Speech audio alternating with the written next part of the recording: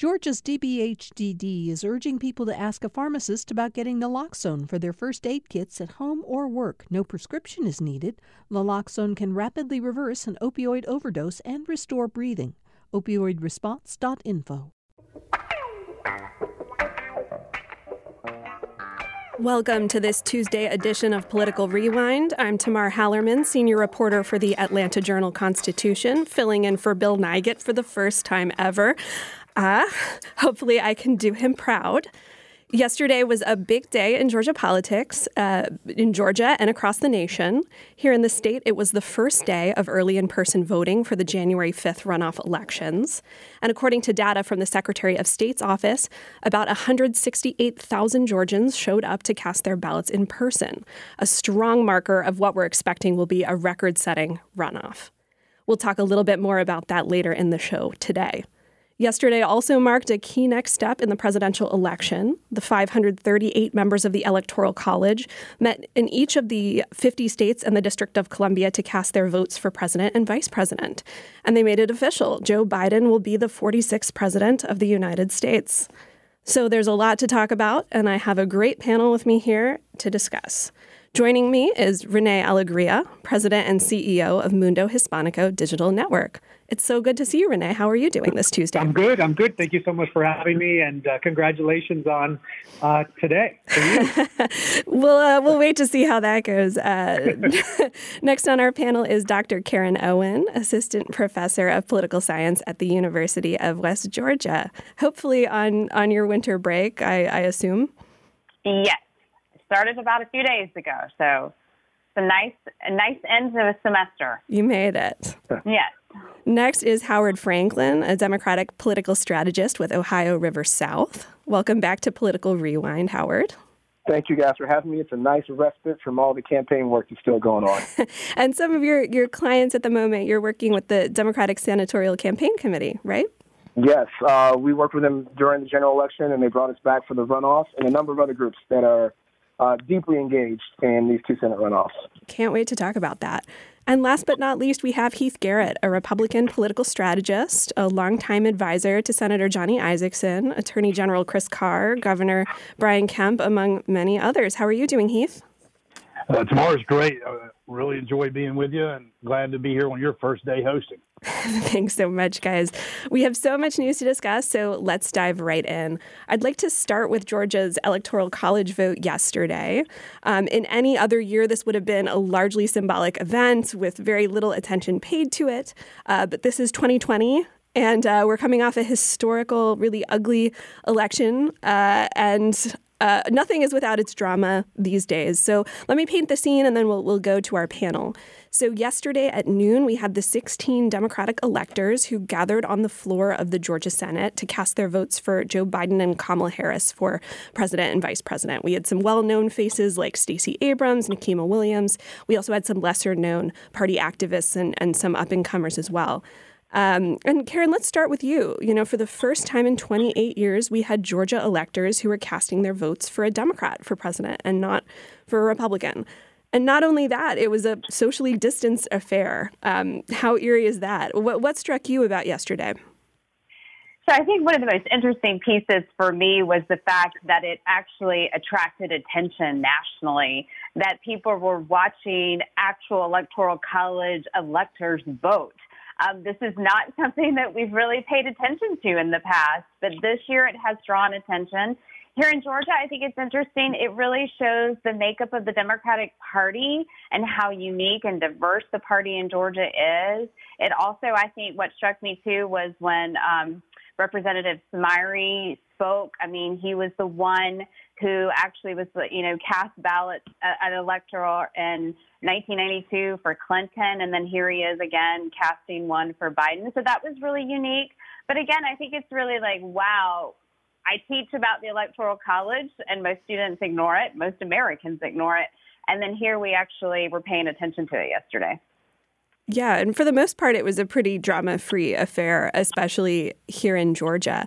The main drama was in the Capitol, just in a different room, where Republicans were, took the unusual step of huddling and assigning a shadow group of electors. And Howard, we saw David Schaefer, the head of the state Republican Party, say that they were doing it because, in their eyes, the election is not resolved, and they were pointing to a lawsuit the president filed in Fulton County Superior Court. Yeah, I tend to take David Schaefer, who's also, a former state senator, at his word in this one. This feels a lot like they were just showing their fealty to our tantrum-prone president and, for the record, making sure they've done everything they can to keep, this very unlikely to succeed lawsuit still in good standing. And I think we've seen a lot of that. But if you look at the general, I think, direction that the Republican Party, the Georgia GOP, has gone in, the four most visible constitutional officers, the governor, lieutenant governor, Attorney General Chris Carr, and obviously Secretary Brad Raffensperger, have all taken some exception to the president's claim that there's widespread fraud or that we should overturn the results. I think that is where most mainstream Republicans are. And I think this is a dangerous distraction that the president is pursuing that might really endanger Republicans' chances of holding on to control of the Senate. Heath, I'd like you to weigh in here. How much should we be, thinking about this meeting with these shadow electors? And is this electoral college vote going to be a turning point for many Georgia Republicans? Are we going to start seeing more folks acknowledging Joe Biden's victory? Yeah, the Republican elected officials are in a tough place right now. It's no surprise to anybody who's been watching the president over the last 6 years that he doesn't like the concept of losing. He's done a lot of great things as president. There are a lot of things on here that are, he's done that are tough to defend. But we as Republicans, I think two major things have happened. One, the Supreme Court last week in two decisions denied the president a route through legal victory at the Supreme Court, one which even affected Georgia. And then the Electoral College. I do find a little humor in that all of a sudden all my Democratic friends are all of a sudden spending a lot of time looking at the Electoral College and praising it when just a few weeks ago we were talking about eliminating it. However, with all that being said, there's no question tomorrow that we as Republicans, for the lion's share, are moving towards how do we keep David Perdue and Kelly Loeffler there. And I think the Electoral College vote yesterday is a shift. What GOP Director Schaefer had to do was political and for the grassroots. And there's no question the President of the United States has no plans of conceding. And nobody is really surprised by that. I think everybody's pleasantly surprised that the checks and balances, like the Wall Street Journal said yesterday, the checks and balances are working. The legal processes are working. It's a tough loss for us as Republicans at the top of the ballot in Georgia, but we have a lot to be happy about down ballot. And in particular, we have something to fight for over the next few weeks. Renee, we have 3 weeks until the runoff election day on January 5th. And as Heath mentioned, we're not seeing Trump step back at all. We saw him on Twitter just the other day calling Governor Kemp a fool and a clown and demanding a special session to open up the consent decree on signature verification for absentee ballots. I'm wondering if you're expecting, Republicans to be able to unify in these next couple weeks. Is there enough time? Listen, I think it's going to be tough for Republicans to jump the hurdles that Trump has put in front of them. I mean, it's every day there's another court throwing out a lawsuit around the country that we've gotten used to this, right? It's not that the president is doing anything to help his own party. Getting back to yesterday, though, and seeing the image of Stacey Abrams, it was a bit of a victory lap for her, I thought. She's done just such an incredible thing with Fair Fight. And with Mundo Hispanico, we cover a lot of what Fair Fight has done to bring Latino voters into the light. And, watching her cast that vote at the podium was pretty remarkable, and certainly a visual sea change of what Georgia is going to be going forward, I think. And Karen, the next step in the process is for Congress to count the Electoral College votes and authorize them on January 6th. As we talked about, largely symbolic for years, no one really paid much attention. I'm wondering if you're expecting much mischief from allies of the president. We've already heard Mo Brooks of Alabama, a House member, talking about potentially challenging some of the electors from Georgia, Wisconsin, and some other swing states. So I think it will actually attract attention because we've learned that this president is going to continue to be on Twitter or involved in the process. You know, come January 6th, though, these results have to go to Vice President Pence. And so Pence has to receive them as the presiding officer of the Senate. They will hold the joint session between the House and the Senate, but these will be new members of Congress. So we will actually see more Republicans on the House side. Of course, they're not in the majority, but more. So you may have some that speak out. And of course, the process allows it that if somebody's going to contest, it has to involve one senator and one House member. And so getting that two members to come together to want to raise an objection will be a little bit difficult then to pass because both chambers would have to pass that they agree that there's something wrong with certifying these. And I don't think, the House majority, the Democrats, going to allow that to happen. And it's going to be tough to get some of those senators who were in tough races to begin with to want to bucket this as well. They've already come out and said Biden was the president-elect. Heath? Yeah, Tamar, I think Karen's right on. I think the president's going to continue to make a lot of smoke around this through January the 6th. You can tell from some of his statements and from some of the statements from his advisors. Obviously, there's no real chance in the House of Representatives of Nancy Pelosi really listening or caring in that regard. But for us as Republicans in Georgia, this raises a really interesting and difficult task. I want to be clear, as a Republican strategist, I think those who say that you need to attack Secretary of State Raffensperger, you need to attack popular Governor Brian Kemp, you need to attack Republicans while we're in the middle of a runoff here in Georgia that's on January the 5th. I think what this does is juxtapositions, puts the president kind of against the self-interest of the Republican Party here in Georgia.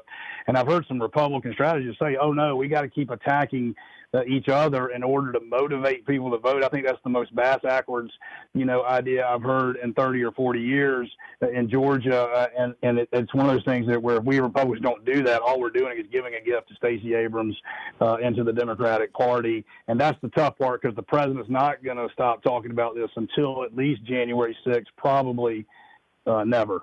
It's also worth noting that our Georgia senators might not be there on January 6th for all of this fighting because of the runoffs. David Perdue actually loses the seat at noon on January 3rd, which is the start of the new Congress, even if he is reelected. Kelly Loeffler will stay until a successor is appointed, but who knows if she'll be able to make it up there. Howard, you wanted to weigh in on this?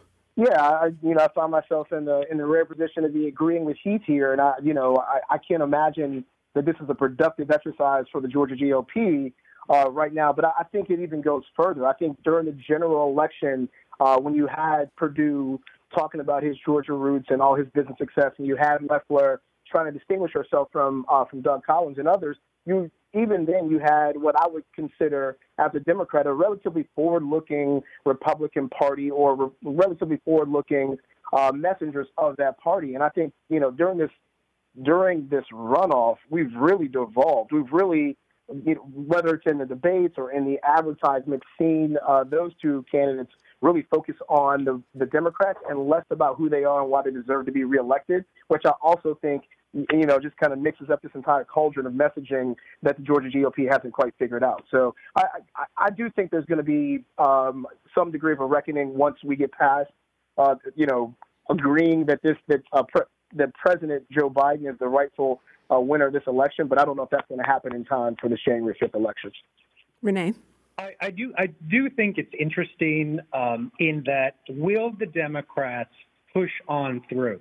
As the Republicans are obviously flailing with messages that are contradicting one another, will the Dems bring it home, as it were? I think that the question is still out there. Nothing is a sure thing. We have 3 weeks, right? What can happen in those 3 weeks? And so, it's an interesting question that I certainly can't wait to see what happens. I think everyone who's on this panel certainly can't wait either. Yeah, we have 3 weeks, and that's the perfect springboard into our next segment. And I wanted to talk about early voting, which kicked off yesterday. It'll stretch for 3 weeks, as Renee mentioned, until about January 1st. We have 2 Senate races on the ballot, as well as the Public Service Commission runoff. And according to the website Georgia Votes, about 168,000 Georgians voted in person yesterday. That's in addition to about 314,000 who have voted by mail so far. And of course, that's a tiny fraction of the final total that will ultimately come out. But it still is a pretty strong showing. And Ryan Anderson, who runs the Georgia Votes website, notes that based on the first day of early voting, it's a 23% increase from what we saw on the first day of early voting in the general. And Karen, let's start there. What's your read on the numbers we've seen so far, and what are you going to be looking for in the days ahead in terms of enthusiasm and the turnout we might see? So I think there's a couple of things. One, we see that there is strong interest when you have almost 170,000 people going to early vote in the middle still of a pandemic, and when numbers are rising in Georgia, that they are very engaged and want to go ahead and cast their vote. I think that the interesting thing will be how many people do go vote early to get it done before the holidays so that their mind can shift to other things and they can start turning off the election pieces. A couple of things that I'm interested in that has been kind of on the Georgia Votes website is you'll see that there were about 7% of 2020 runoff early vote applications of people who did not vote in the general election. So I'll be interested to see if those individuals, that 7% of new kind of voters, actually do vote. And we did see that, yesterday about 2% or so did kind of start to turn in their ballots or cast a ballot. And will that actually drive some interest because you got more people who now want to engage in the Senate? And are those really going to be voters who are suddenly saying, wait, I want to check on Biden, so I'm going to support Republican senators? Or are those voters who say, nope, I'm with this Biden agenda and I want Democrats to be in place so that agenda can move forward? Heath, we've seen Republican officials, including David Perdue and Kelly Loeffler, start to talk about mail-in voting for Republicans. And this comes after, of course, the president for months talking about how that could lead to widespread fraud. Do you think that Georgia Republicans are going to be able to help the reputation of mail-in voting? And will they be able to do that in time for this runoff? Yeah, there's no question the president's put the Republicans in a tight box by trashing the concept of mail-in voting really since the summertime. And the Abrams apparatus, and with all due respect, she's obviously put together a great grassroots on-the-ground game. They were ready for absentee voting and mail-in voting in a way that Republicans were not in the general election. There's no question that Republicans won early voting and won election day voting in Georgia, but lost in the absentee ballot phase of the election. And prior to yesterday, it looked like more Democrats were pulling absentee ballots and registering and starting to send those in than Republicans. So I think that David Perdue and Kelly Loeffler have the tough job of trying to explain that it is a safe way to vote if you can't come early. But let's be clear, we as Republicans have kind of bet the farm. We've invested all of our time and money in in-person voting, which means that early voting has got to be big for us. We got to have election day voting, and we got to try to make a dent in that absentees and those absentee votes. And I'm with Karen. There are all these folks who didn't vote right in the general election who have an opportunity to do so here. And the Republicans, we've got to kind of flex our grassroots and get back to winning in the early voting and an election day in larger numbers. And I want to also say that Renee has said something very important. The question is, Trump was the biggest motivator for both Republicans and Democrats in November.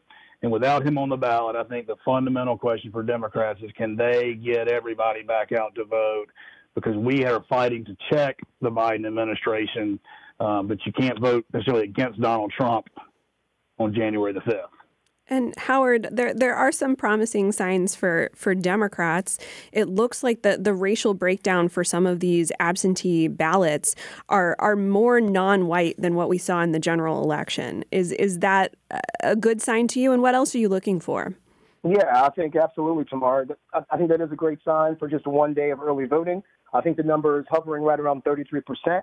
And that is African-American and Black turnout generally is, at least in Georgia, the bellwether for how well Democrats can hope to do come Election Day. And as we all know, the hope or the expectation is that Democrats will build an early voting lead through absentee balloting, maybe to Heath's point, catching up on in-person voting, and then expect that a number of the Trump supporters or Republicans who want to see Perdue and Loeffler returned will show up on Election Day. I think certainly tracking what these numbers look like and how close we can stay to 33% of African-American as a part of the electorate is a really important bellwether. And as you guys probably remember, during the general election, we also started out strong, but I think ended up just shy of 30% when it got down to the November 3rd election. So that's going to be a very important indicator going forward. Renee? Yeah, I just wanted to comment on something that he said about Trump not being on the ballot. I think he's right on. It's certainly, the elephant that has left the room, right? But I do, you can't help but watch the ads, and the ads are positioned as, say, for the Republicans, anti-immigrant.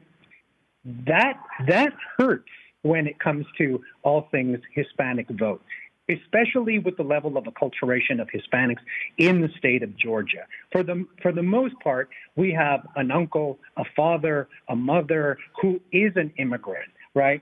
We also see a complete ignoring of COVID in Georgia by a lot of the ads that are out from the Republican Party.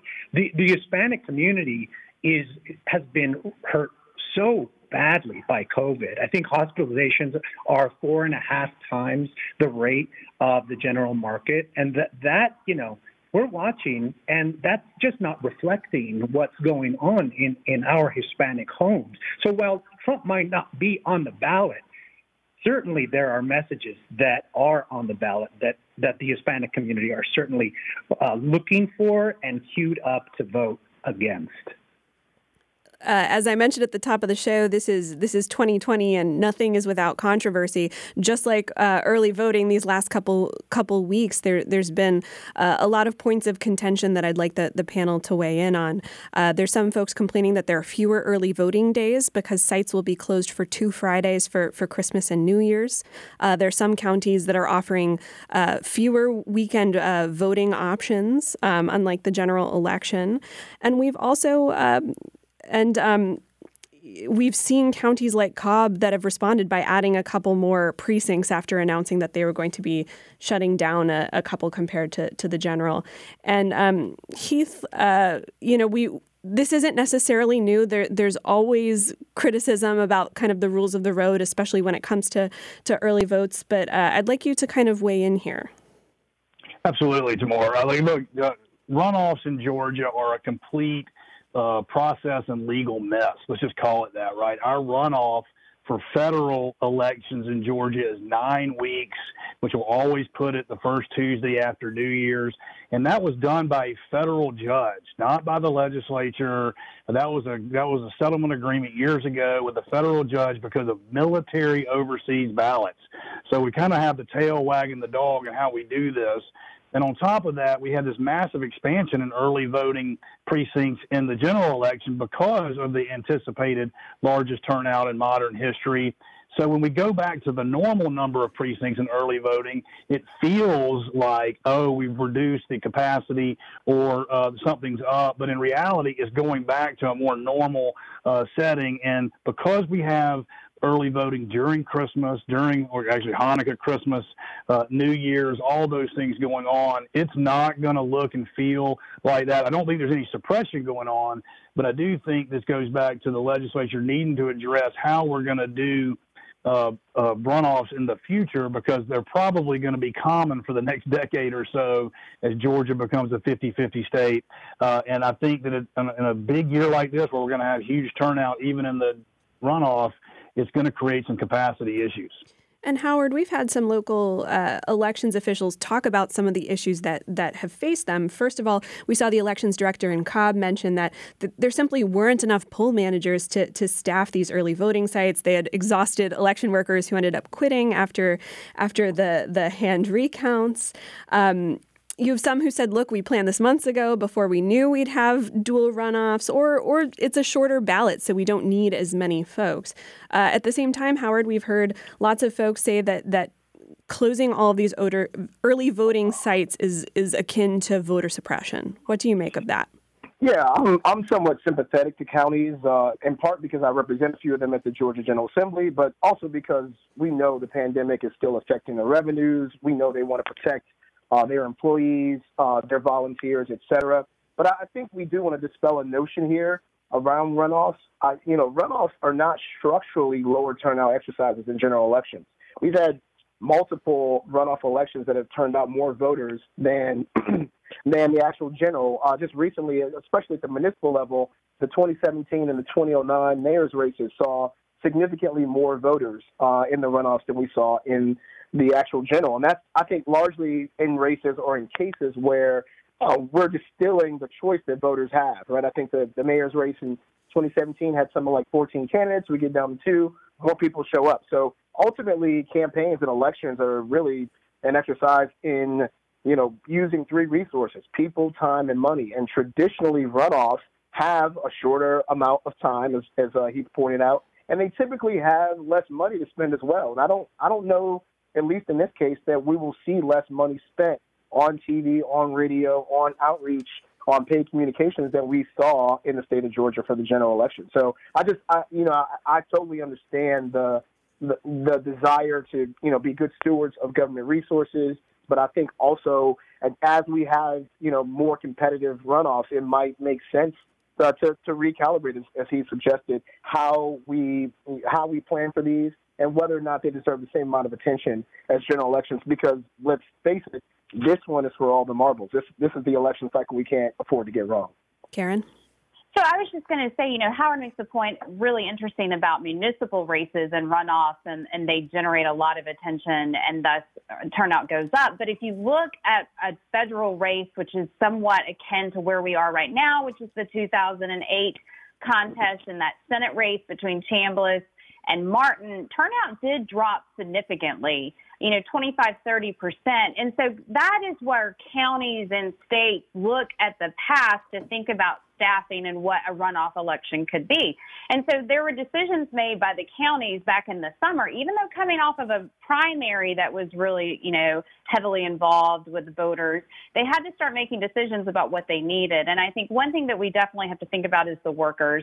Not only were they fatigued from the recounts and everything like that, some of them probably feel that this is just not worth their time because of threats that have come, or that the fact that the process just seems really difficult. And I think that counties have had to adjust to that and think about those situations. Heath, you're going to get the last word before we take a break. Well, and on top of all this, remember, this is going to be the most expensive non-presidential race in U.S. history, right? Going on in the middle of all these holidays in the state of Georgia with burned out poll workers, burned out election supervisors, and not enough space. So money drives votes, and we will see real votes showing up. Howard, do you want to weigh in real quick? Yeah, just, I know we talk about the 08 race, and I want to remind everybody that Democrats had full control of the Senate going into 2009, so the stakes could not be higher here. I think that will certainly impact what turnout looks like.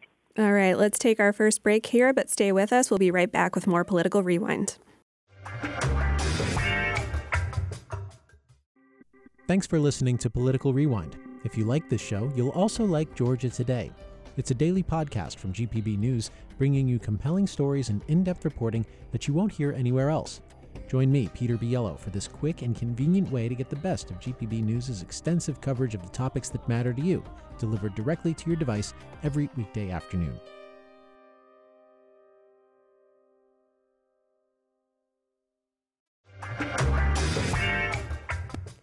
We're back with more Political Rewind. I'm Tamar Hallerman, senior reporter at the AJC, filling in for Bill Nigut today. Bill will be back tomorrow. Our panel today is Renee Alegrio of Mundo Hispanico, Democratic strategist Howard Franklin, political science professor Dr. Karen Owen, and Republican political strategist Heath Garrett. So next, I'd like to turn to the real reason I invited this particular panel together. I want to talk about what this electorate is going to look like in the runoff elections. You know, in the general, we saw a record-breaking 5 million Georgians cast their ballots. But Karen, I think it's pretty safe to assume that the electorate we're going to see for January is going to be fundamentally different. Traditionally, runoffs are pretty low turnout affairs. In the 8 statewide runoffs we've seen since 1992, turnout has dropped from upwards of 45%, sometimes to as much as 90%. We're certainly not expecting that this time around because control of the Senate's at stake. But what are you expecting to see in the electorate, and will it be fundamentally different than the general? So I think that we will see a slip in turnout. I mean, I think that there will be those voters who are now disengaged. They are no longer interested. They're turning their focus somewhere else. I think part of that coalition will be to get young voters back out. The Democrats need young voters to turn out. They will be a challenge to reinvigorate. At the top of the hour on NPR, we heard from, those voters who did not participate at all in the general election were young voters and those with less education and less income. And again, I think here in the state, it will be tough to reach those, especially particularly like for us, like college students. We are no longer in session. Our campus, young Democrats, college Republicans, even though they're making efforts to get out and talk to the students, it's still challenging. They're away now. I think that you will have a difference in racial background, I think, of who comes back to the polls. I even think, too, right now we've seen just yesterday in early voting, more women are voting. Again, it will be, can Republicans attract some maybe moderate suburban Republican women who say, or were Republican, maybe voting women in the past, and now say, hey, come back and kind of put the brakes on where Biden will be and provide more of a check for the Senate? Yeah, in the general election, young people ended up making up a record-setting 20% of the electorate in Georgia, which is extremely high. As Karen said, they're traditionally a tough group to turn out. And actually, Georgia's youth participation rate was far higher than most other states in the country. But Heath, COVID is presenting such a unique obstacle this year. As Karen mentioned, students are gone for the semester already. I think a lot of folks don't really know where they're going to be. Talk to me about that. No, it absolutely is a real factor, right? It's also one of the controversies of this runoff, right? If you're a student who left Georgia, went off to college somewhere, you registered to vote, let's say in New York or California or even next door in Alabama, and you've come home for Christmas, right, for New Year's, and you voted in November, in theory, there were people trying to say, hey, register to vote here because it's, quote, a new election. Obviously, there's some legal issues with that. I think that's dampening some youth turnout out there because people are out there concerned about whether they can or can't vote. But there's no question early voting and absentees, I think Howard said it exactly right. We're seeing higher minority participation than normal. It's people of color, not just African Americans. But I think both campaigns are focused right now as a base, what I call a base-only campaign, right? Was get out our bases, and then Republicans believe they'll win, Democrats believe they'll win. I actually think that the campaigns that do base plus, you said it just a minute ago, independent men and independent women who want to vote are feeling like the Democratic Party at the national level have left them, and maybe they didn't like the Trump image of the Republican Party, but they do care about good government. Are they going to come back and vote?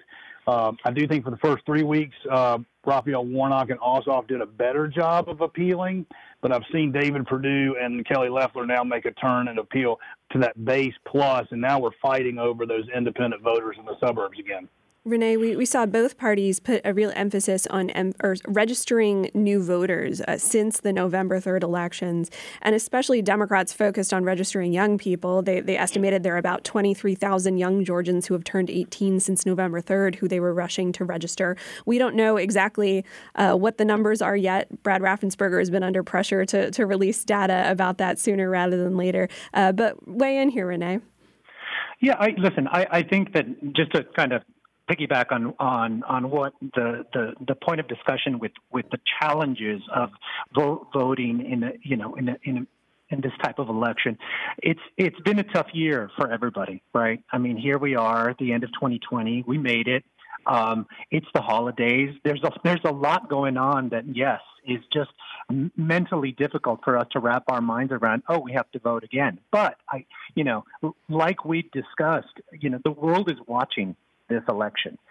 Everyone is talking about where Georgia is going to land. Will Georgia push the Senate blue or red? I can certainly speak to the Hispanic community in Georgia. At Mundo Hispanico, we cover, all of the stories we publish really are through the lens of the immigrant story, right? The American story. And I can certainly tell you that when you have someone like Kamala Harris on the ticket, it does galvanize us.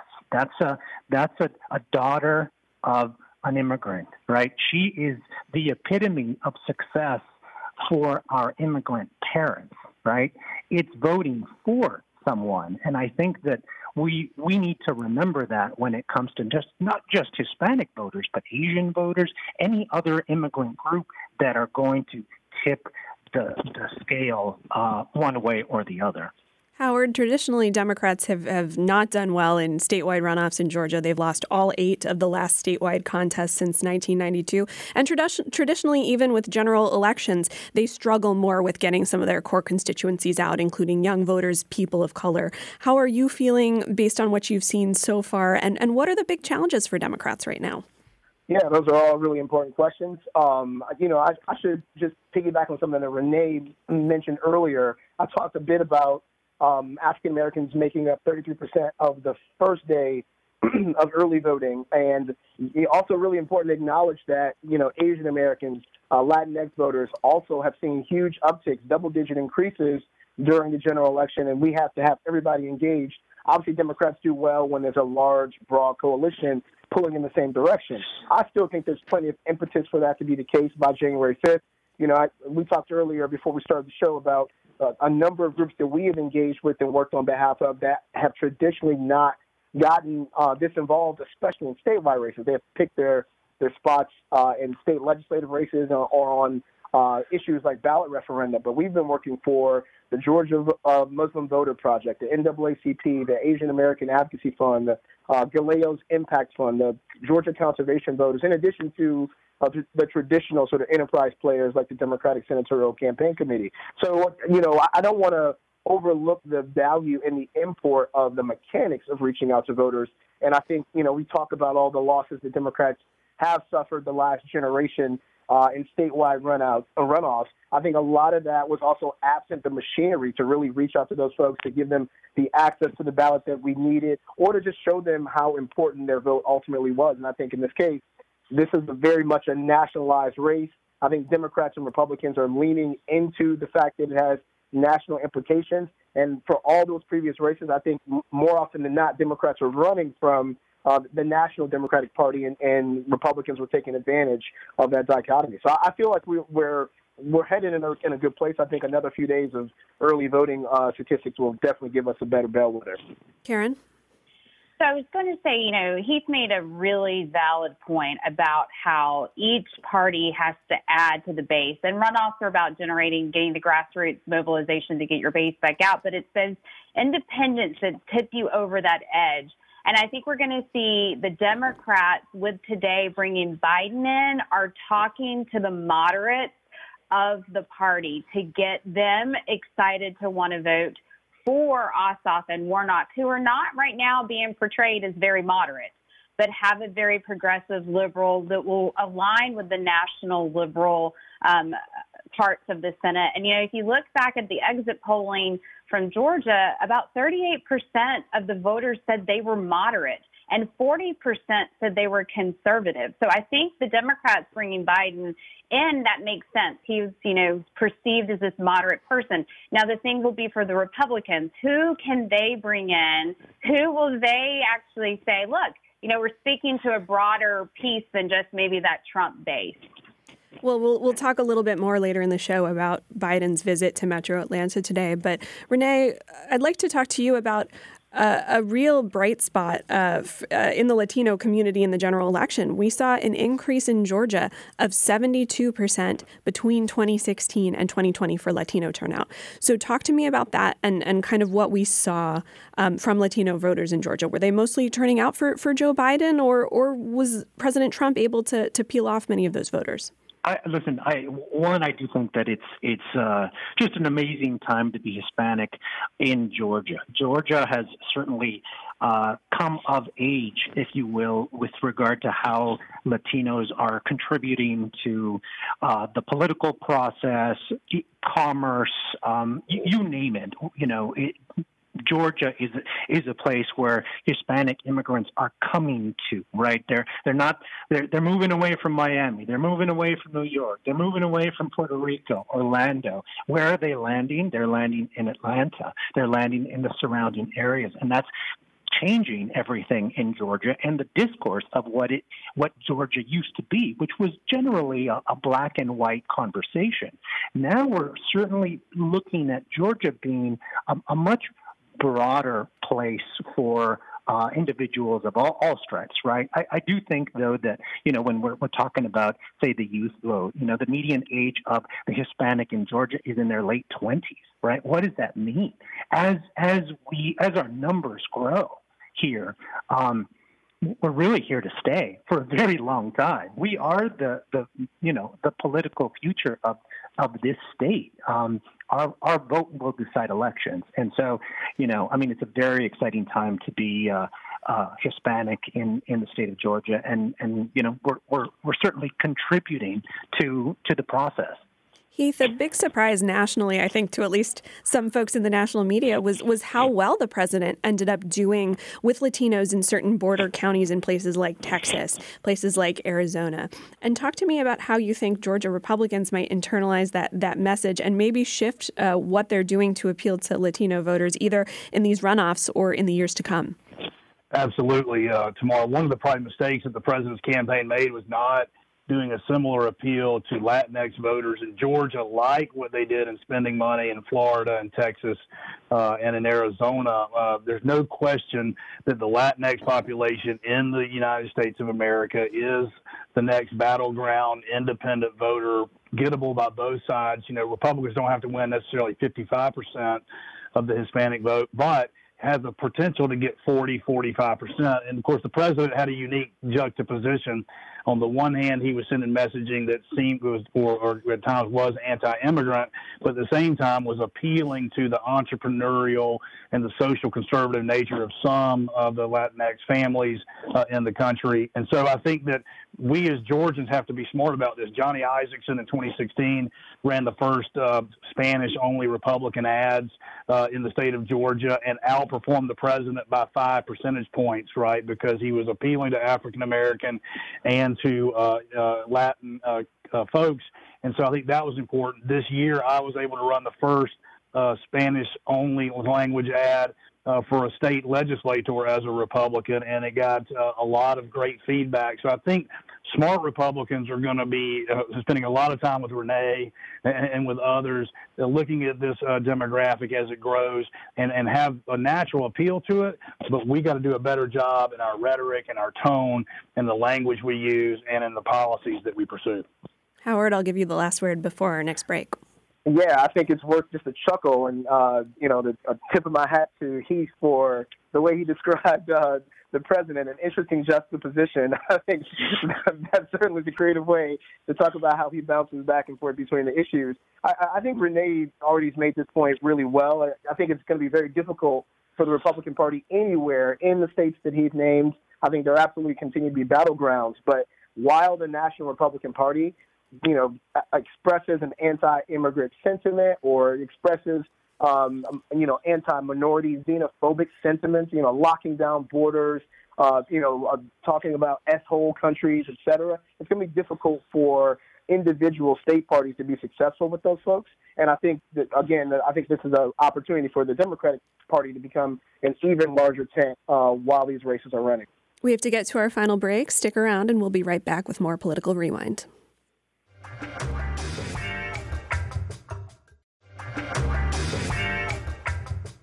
We're back with more Political Rewind. I'm Tamar Hallerman, senior reporter at the AJC, filling in for Bill Nigut. Let's jump right back in. Our panel today is Renee Alegria from Mundo Hispanico, Democratic strategist Howard Franklin, Republican strategist Heath Garrett, and political science professor Dr. Karen Owen.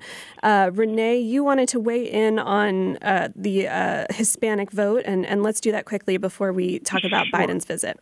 Listen, I just wanted to point out the obvious, that the state of Georgia is not South Florida. It's not Miami-Dade, and it's not the Rio Grande Valley.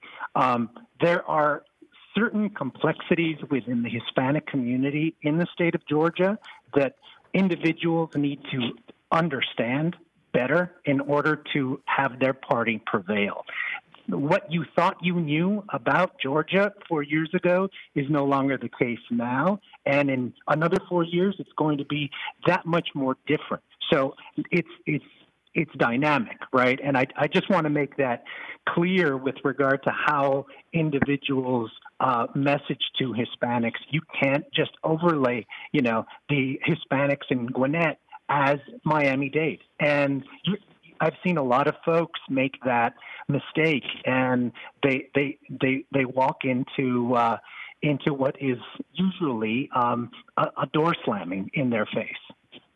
All right. Well, I'd like to spend the last few minutes of the show talking about Joe Biden's visit to Georgia. He's going to be doing a drive-in rally this afternoon in Northeast Atlanta.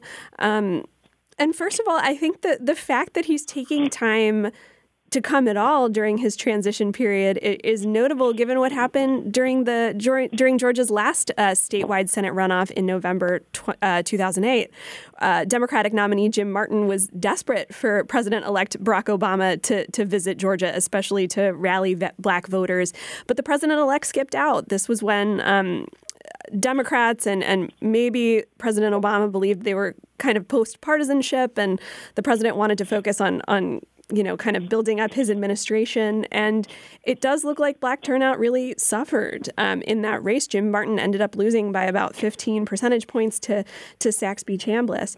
And Howard, why don't we start with you and talk about how you think Biden's visit, whether it will really help Ossoff and Warnock, especially with some of those key demographics we were talking about, young voters, people of color.